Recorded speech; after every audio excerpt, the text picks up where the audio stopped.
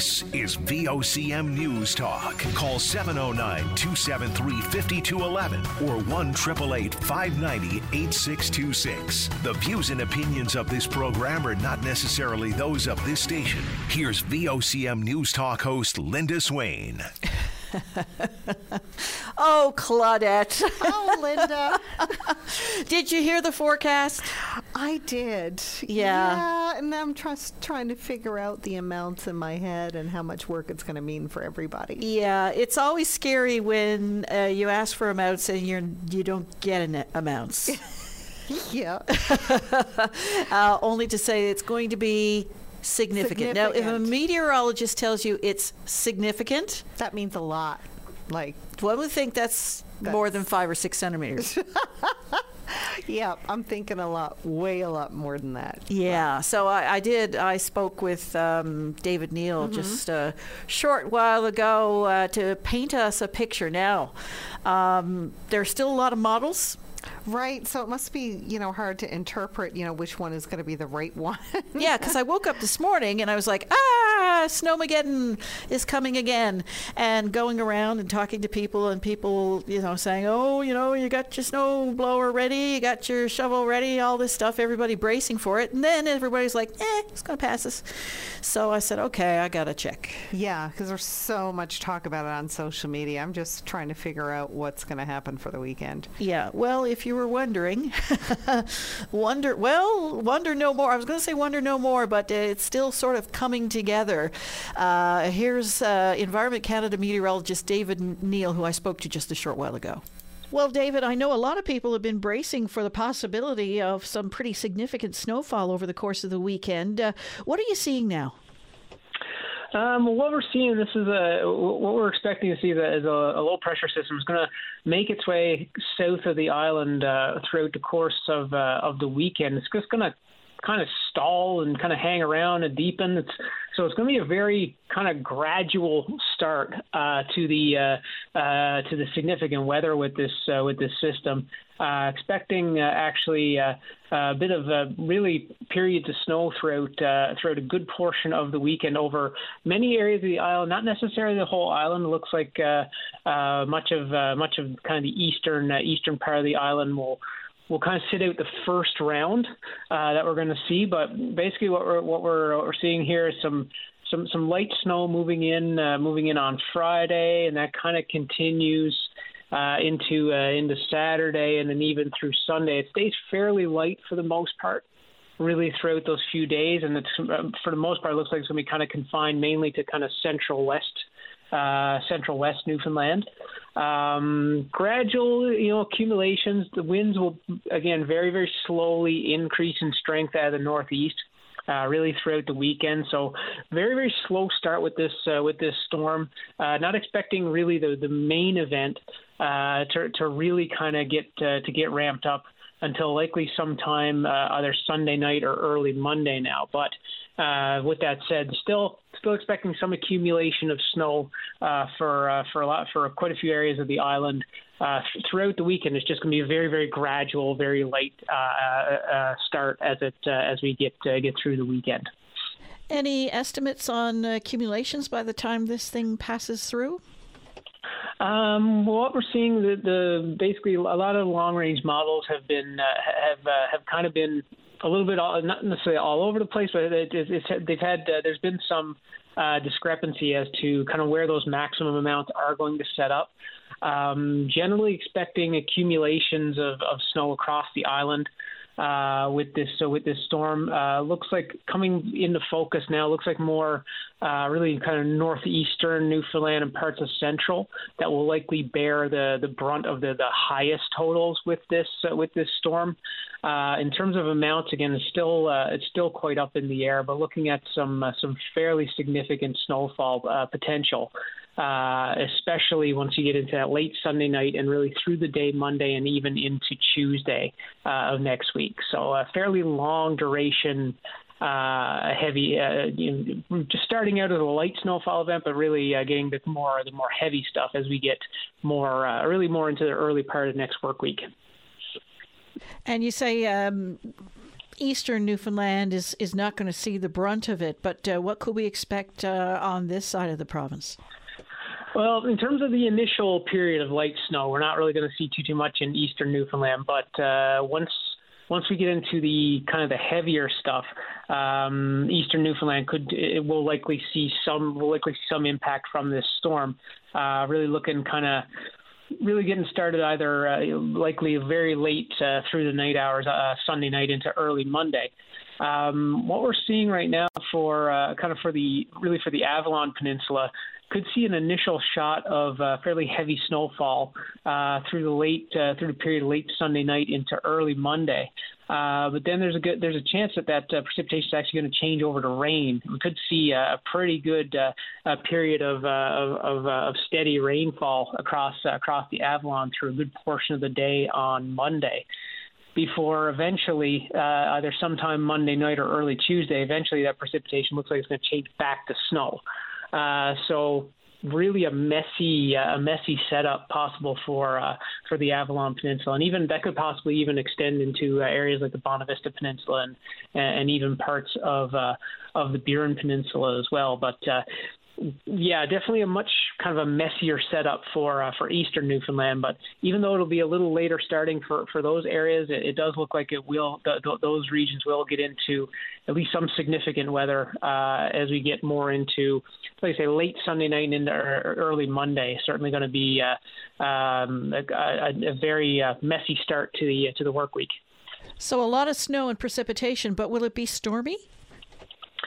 As we get more into, again, kind of coming back to more like the late Sunday night into early Monday type of time frame, as I mentioned, this is a very gradual system. Like the snowfall really very slowly ramps up throughout as we get into the weekend, early into the work week. The winds are much the same.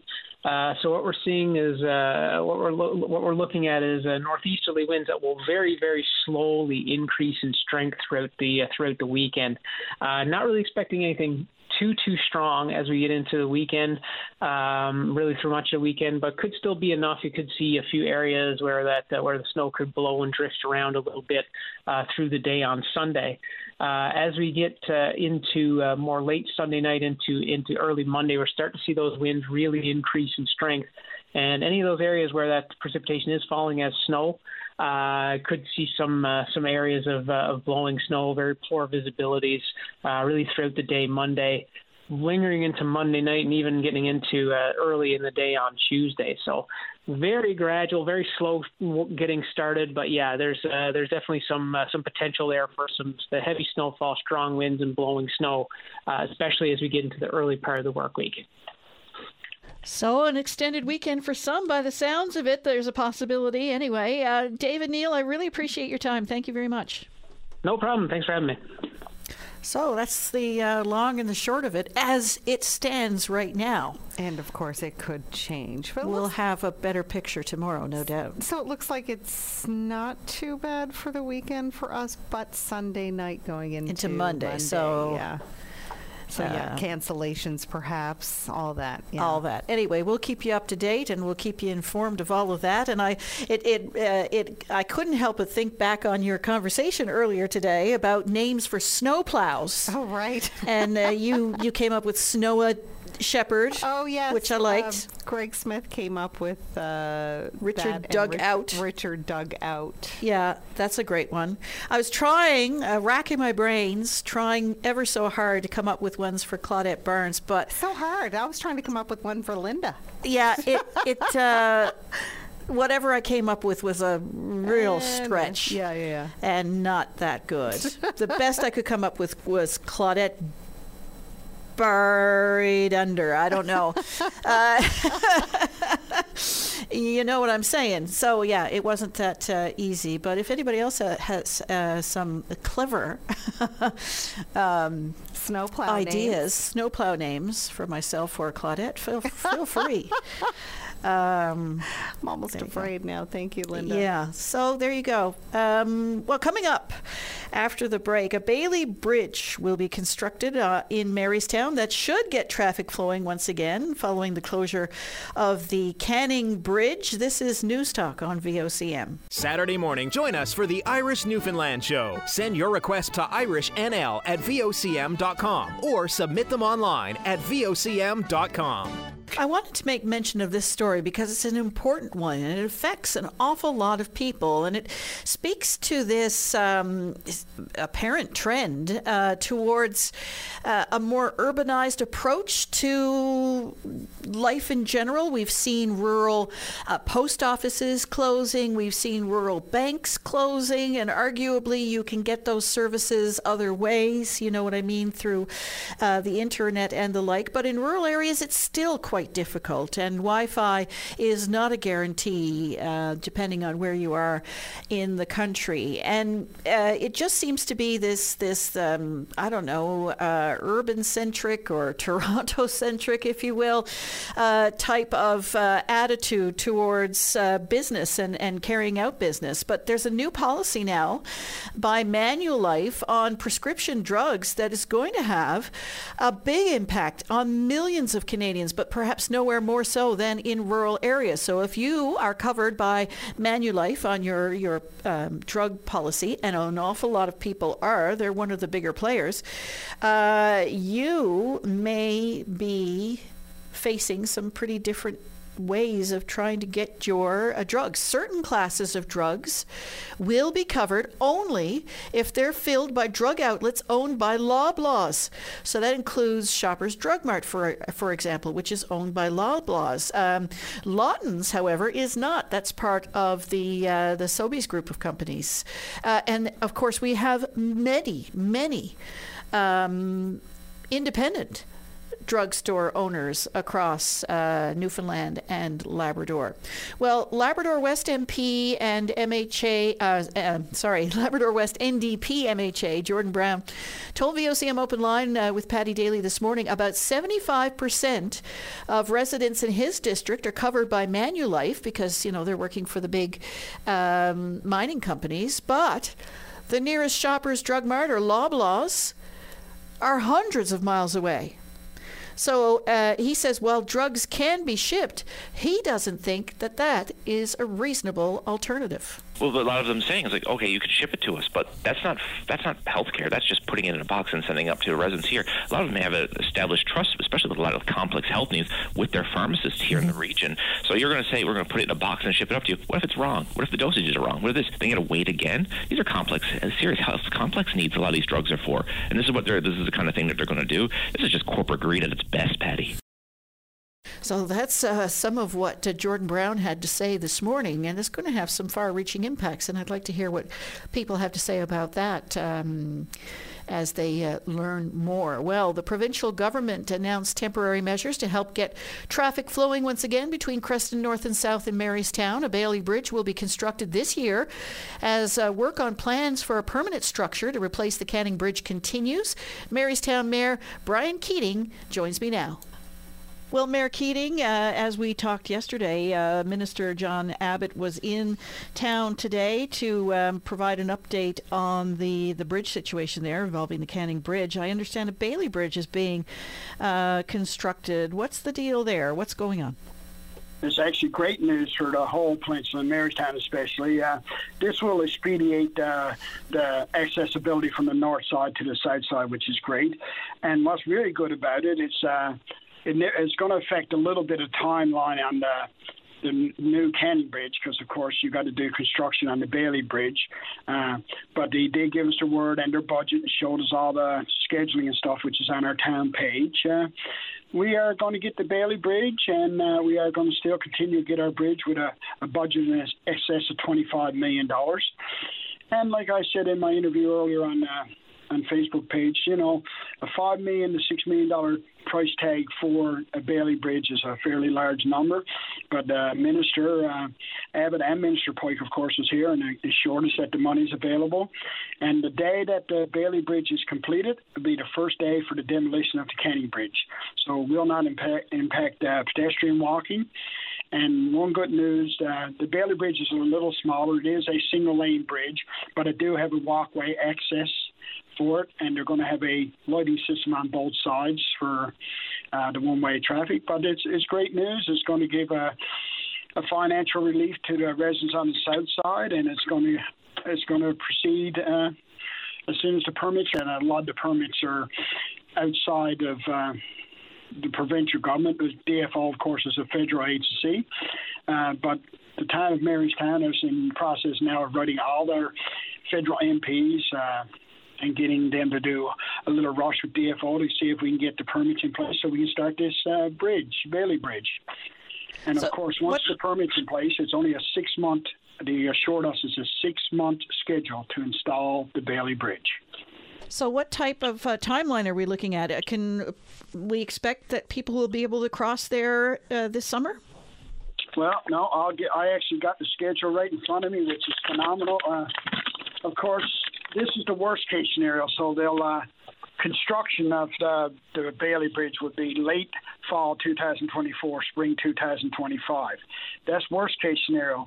And like Minister Abbott said in his presentation today, after permits get in place before, that will push it a little forward, which we're all hoping, and we're all going to be putting letters out and calling our MPs on the federal side to get the DFO permit approved.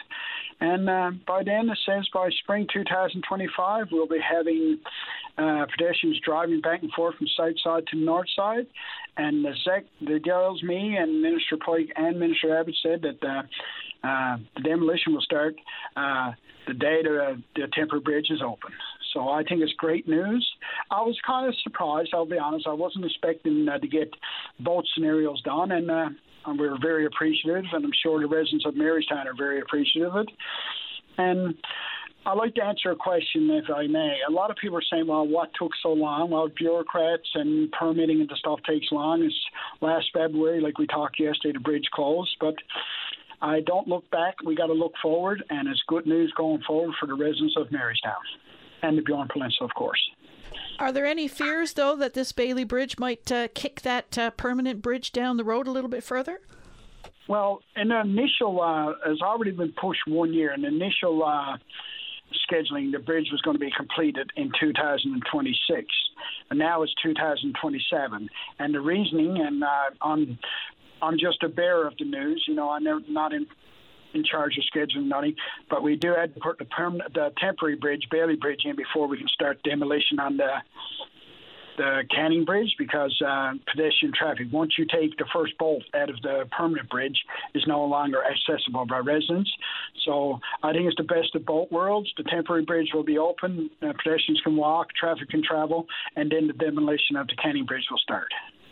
Are you surprised by that $5 million price tag?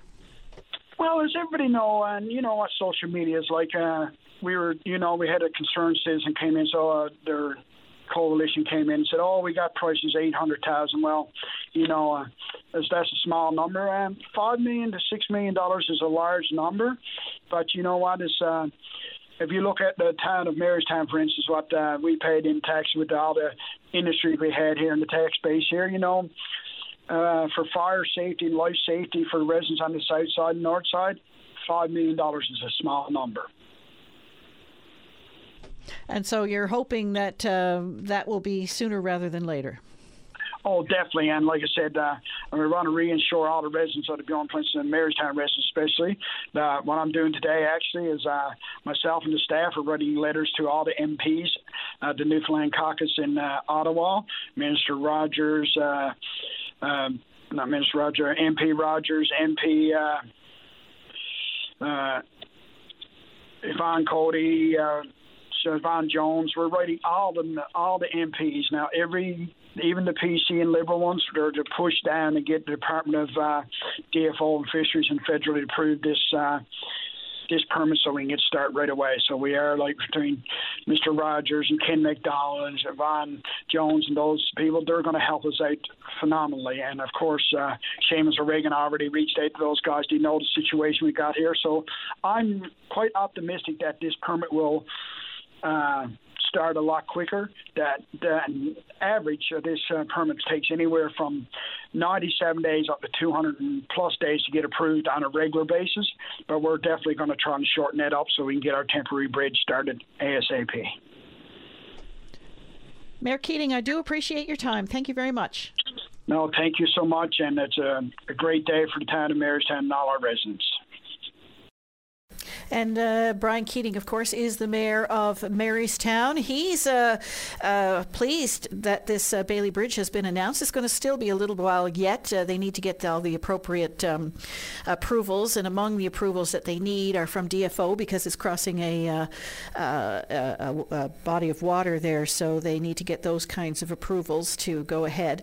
But once they get those approvals, and they're hoping to expedite that as much as possible, then a Bailey Bridge will be available. It's not going to replace the Canning Bridge per se, but it will get some traffic moving, and it's going to be one-way traffic, if you know what I mean. I guess there'll be lights there for, people to go that way, and then the light will come on, and then you go that way. And and it's been a terrible, terrible inconvenience and great cost to a lot of people who live in the area. If you have any thoughts on that, you're certainly welcome to give us a call. Well, we have an update on a fatal stabbing in the downtown area that took place a couple of years ago. VOCM's Snowa Shepherd, I was going to call him. We'll have details on that coming up now in just a few seconds' time. You're listening to News Talk on VOCM. Every Saturday is perfect for a night at the cabin. The Cabin Party with Brian O'Connell. Saturday night starting at 7 p.m. on VOCM. And we are back. Well, the Stephenville Town Council has seen its ranks nearly cut in half following the recent resignation of 3 town councillors. I spoke with Stephenville Mayor Tom Rose this morning. Well, hello, Tom Rose. Well, hello, Linda Swain. So what's going on in Stephenville? I understand you've lost a few town councillors. What's going on there? Yeah, unfortunately. Well, a couple of reasons there. Obviously, it always ends up personal reasons why people leave. But there are 3 newest councillors that just got elected, 2.5 years under their belt. And just being on council now for the first time as a new councillor, it is very challenging because we are very, very busy. I would say that we're running about 80 to 100 meetings a year. That's how busy this town is getting. But one of the challenges for even our existing council that exists now and the people that left was these code of conducts, that new measures that came in through the municipal affairs and the provincial government. It really put a lot of stressors on our staff, our employees, our councillors. A lot of code of conduct complaints coming in, took up a lot of time, a lot of resources, and we're pretty thin on resources, and there was a lot of stressors there.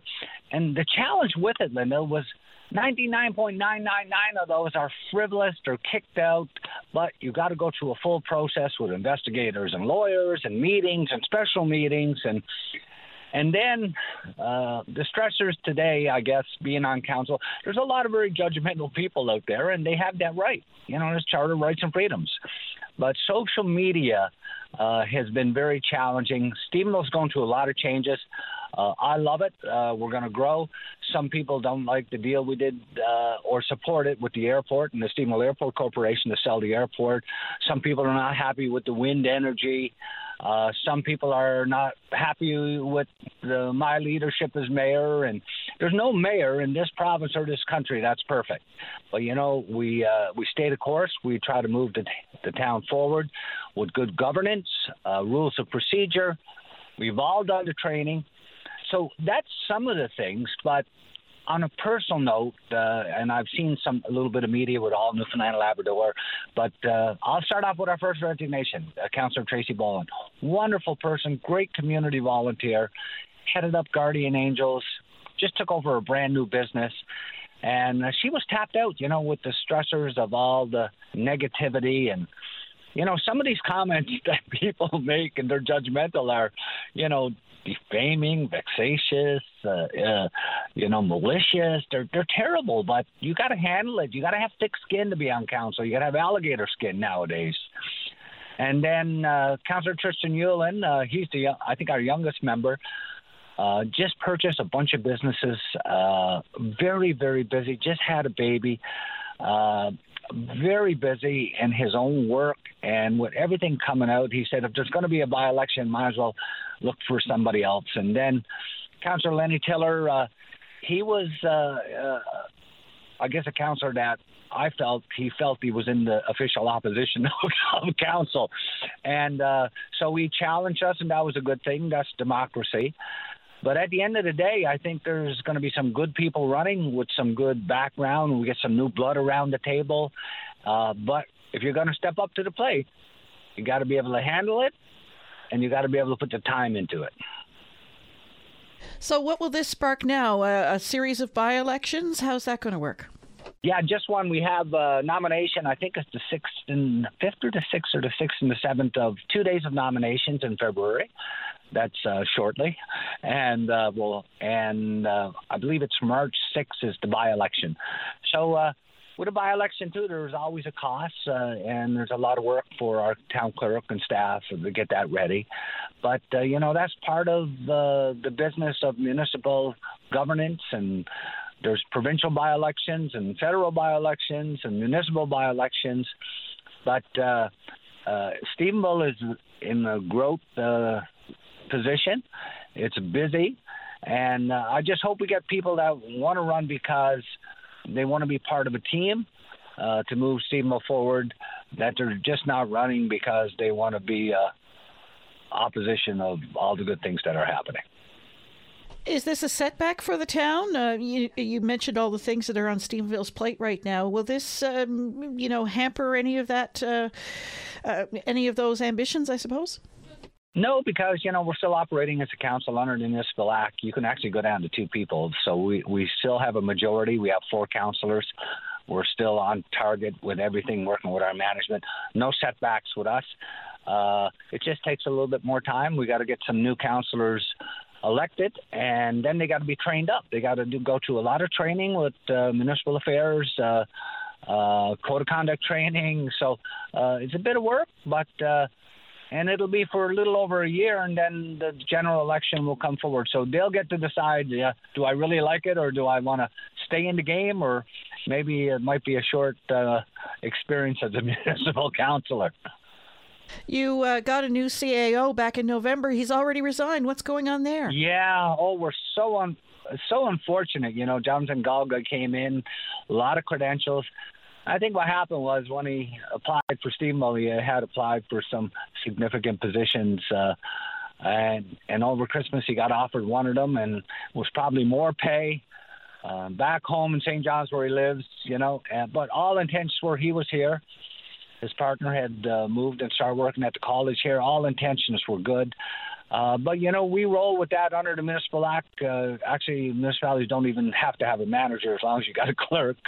So, but there's a little bit of a transition. We're interviewing next week and hoping to get a good candidate to steer the ship and get things happening here in Stephenville for our council. You mentioned the code of conduct off the top there, and you said that that's added some stressors on staff and employees. What do you mean exactly? Well, there's a lot of work every time somebody puts a code. I think we had 10 code of conduct complaints. They're a very lengthy process. You got to hire investigators, lawyers. But the good news I'm hearing is that they're amending the code of conduct policies, procedures, and processes in the provincial government. That's going to make it a little bit more easy to handle. Because right now, Linda, we have collective agreements in Stephenville. There's grievance and complaint procedures that we have in place. Internally, we have our own complaint procedures with non-union employees. You go to the manager, and if you can't go to the manager, that's the one you complain against, you can come to council. So we've already had good complaint procedures. And the challenge with this code of conduct, and I don't mean to be not taking this serious, but if somebody from Planet Org complained about Mayor Tom Rose and his leadership, I'm sure we'd have to have an investigation on it. It's gone. Like, a lot of these complaints are coming from people that don't even live in town. They're not taxpayers in town. But it doesn't matter. They all have to be processed and it takes time and money. And every $1,000 we spend on investigators and lawyers, that's $1,000 less we have to put into community groups or, recreation or you name it. So, but that's part of the game. You just got to be able to roll with it. But I think the provincial government's making some changes there. Mayor Tom Rose, I do appreciate your time. I guess we'll be hearing more about the by-elections in due order. Yeah, I'm looking forward to it. Anyways, and thanks for having me on, Linda. Thank you. Bye-bye. And that is the mayor of Stephenville, Tom Rose, talking about the recent resignation of 3 town councillors and the CAO. Any thoughts on that? You're welcome to give us a call. When we come back after the break, we're going to learn more about the sentencing for 30-year-old Lorraine Obed, sentenced to 4.5 years in the stabbing death of 49-year-old Jimmy Corcoran, known on the street, I believe, as SpongeBob, in August of 2021. We'll be back right after this. Stay informed and have your say on the news of the day with your VOCM. Join Linda Swain weekday afternoons from 4 to 5 p.m. for an hour of talk and discussion with decision makers and listeners like you. News Talk on your VOCM. And we are back on VOCM News Talk, and we're going to go now to VOCM's Brian Callahan, who has an update on a case he's been following for some time. Hello, Brian. Hi, Linda. So I can remember that August evening in 2021, myself and my family driving through that area on the way home at the time. Night, wasn't it?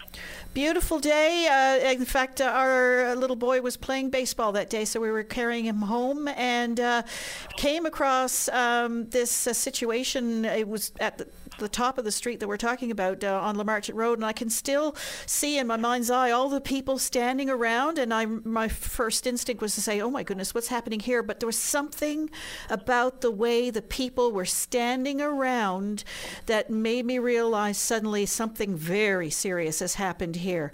So you've seen the conclusion of this particular case. What happened?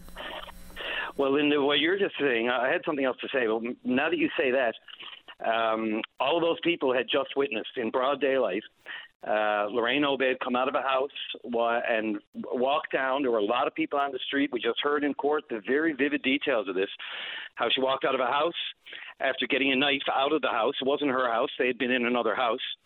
And she was extremely intoxicated, came down, and with one full roundhouse swing, dug a steak knife directly into the collarbone of Jimmy Corcoran, as you said, a.k.a. SpongeBob. And he died within minutes. He stumbled. He stumbled far down Carter's Hill, fell down behind a parked car, and by the time paramedics get there, there was no sign of life. So she had struck a major vein. So that's basically, in a nutshell, what happened. There was a lot of arguing before that. Both of them were highly intoxicated, crack cocaine, weed, alcohol, you name it. And, of course, Lorraine Obed, the facts have come out. I mean, she danced around the street in front of everybody afterward, saying, I finally did it. He's gone. I did it. In a completely out-of-this-world state, we now know, from psychologists, psychiatrists, and everybody else that has looked at this. And then the key for this case is the sentencing principles and how the courts have been looking at Indigenous peoples and how they're sentenced. So there is a report, and I'm not going to get into all these details of reports and that sort of thing, but it has come to the realization of the criminal courts and judges and the Supreme Court of Canada that Indigenous people have to be sentenced differently. And in Lorraine Obed's case, it is deeply vivid and clear that that's the case. She suffered physical, sexual abuse growing up in Nain. Her parents, she never had any parents. Her mother died when she was 3. She never knew her father. She was bullied. You can imagine the rest of what she has gone through and the difficult life she has led to this point, which has surrounded and included drugs, alcohol, depression, PTSD, FASD, you name it. It runs the gamut. I don't mean to be so blunt, it was an emotional time in the courtroom today. It broke a couple of times. Once when Lorraine Obed broke down when the judge started talking about her children, how much they love her, how much she loves them. This is the thing with this case. She was sentenced to 4.5 years. That's some people might consider on the low end, but in the principles now being adopted on Indigenous sentencing, they're taking into a whole account all of these other things we never took into account before, whether it's residential schools, reconciliation, you name it. And the courts are not losing sight of it. They're doing their best to separate out Indigenous cases, given the aggravating factors that have already faced a lot of these people. Well, indeed, because I think right from the get-go, a lot of people started talking about a very real and tragic history here. Yeah, and there's no question. And, you know, I mean, we say 4.5 years, so it should also be noted she has been in custody since her arrest that night. And that's for a couple of reasons. You know, she wasn't a model inmate, but, you know, the reports about her since this have been positive, which they usually are, lots of remorse. But she was arrested that night, and she has been in custody ever since. Now, we know pretrial custody usually comes with time and a half. So basically the judge looks at how much time you spent in custody, times it by 1.5. So you get credit for 1.5 days for every day you spend. Lately, judges have been, when you spend that time at the HMP, they're giving even more credit on top of the 1.5 because of the conditions down there and that place. Lorraine Obed didn't spend her time there, obviously. She spent her time at the Correction Center in Clarenville, where it was noted that she was not an ideal inmate. She assaulted staff. She assaulted a guard, allegedly. These things, I'm not sure where in the chain they are, but we'll say alleged because I can't confirm whether a conviction's been entered. But the judge is very candid about that. So noting all that. So in the end, she was given credit for, and when it all adds up, so you would have since August 26th of 2021 until today, she had racked up 1,335 days of credit for time served. That includes the 1.5. So technically about 891 days, but then when you add the extra 0.5, comes out to about 1,335. She's sentenced to 4.5 years, which is about 1,400 and something, which ends up being 308 days left to serve, just less than a year. And that's the totality. She could probably, again, the judge talked about the support from the Nunatsiavut, right up from the Nunatsiavut government officials right down to her friends and family, who, you know, I mean, the idea is she has to move back to Labrador. They want to get her into a job and all these sorts of things. You know, I mean, there's funding, there's support waiting for her there. Recovery, there's 3 years of probation. She'll be watched very closely. You know, it's one of the longest, most detailed, exhaustive, read-out decisions I've been ever in court for. This was Justice Glenn Noel.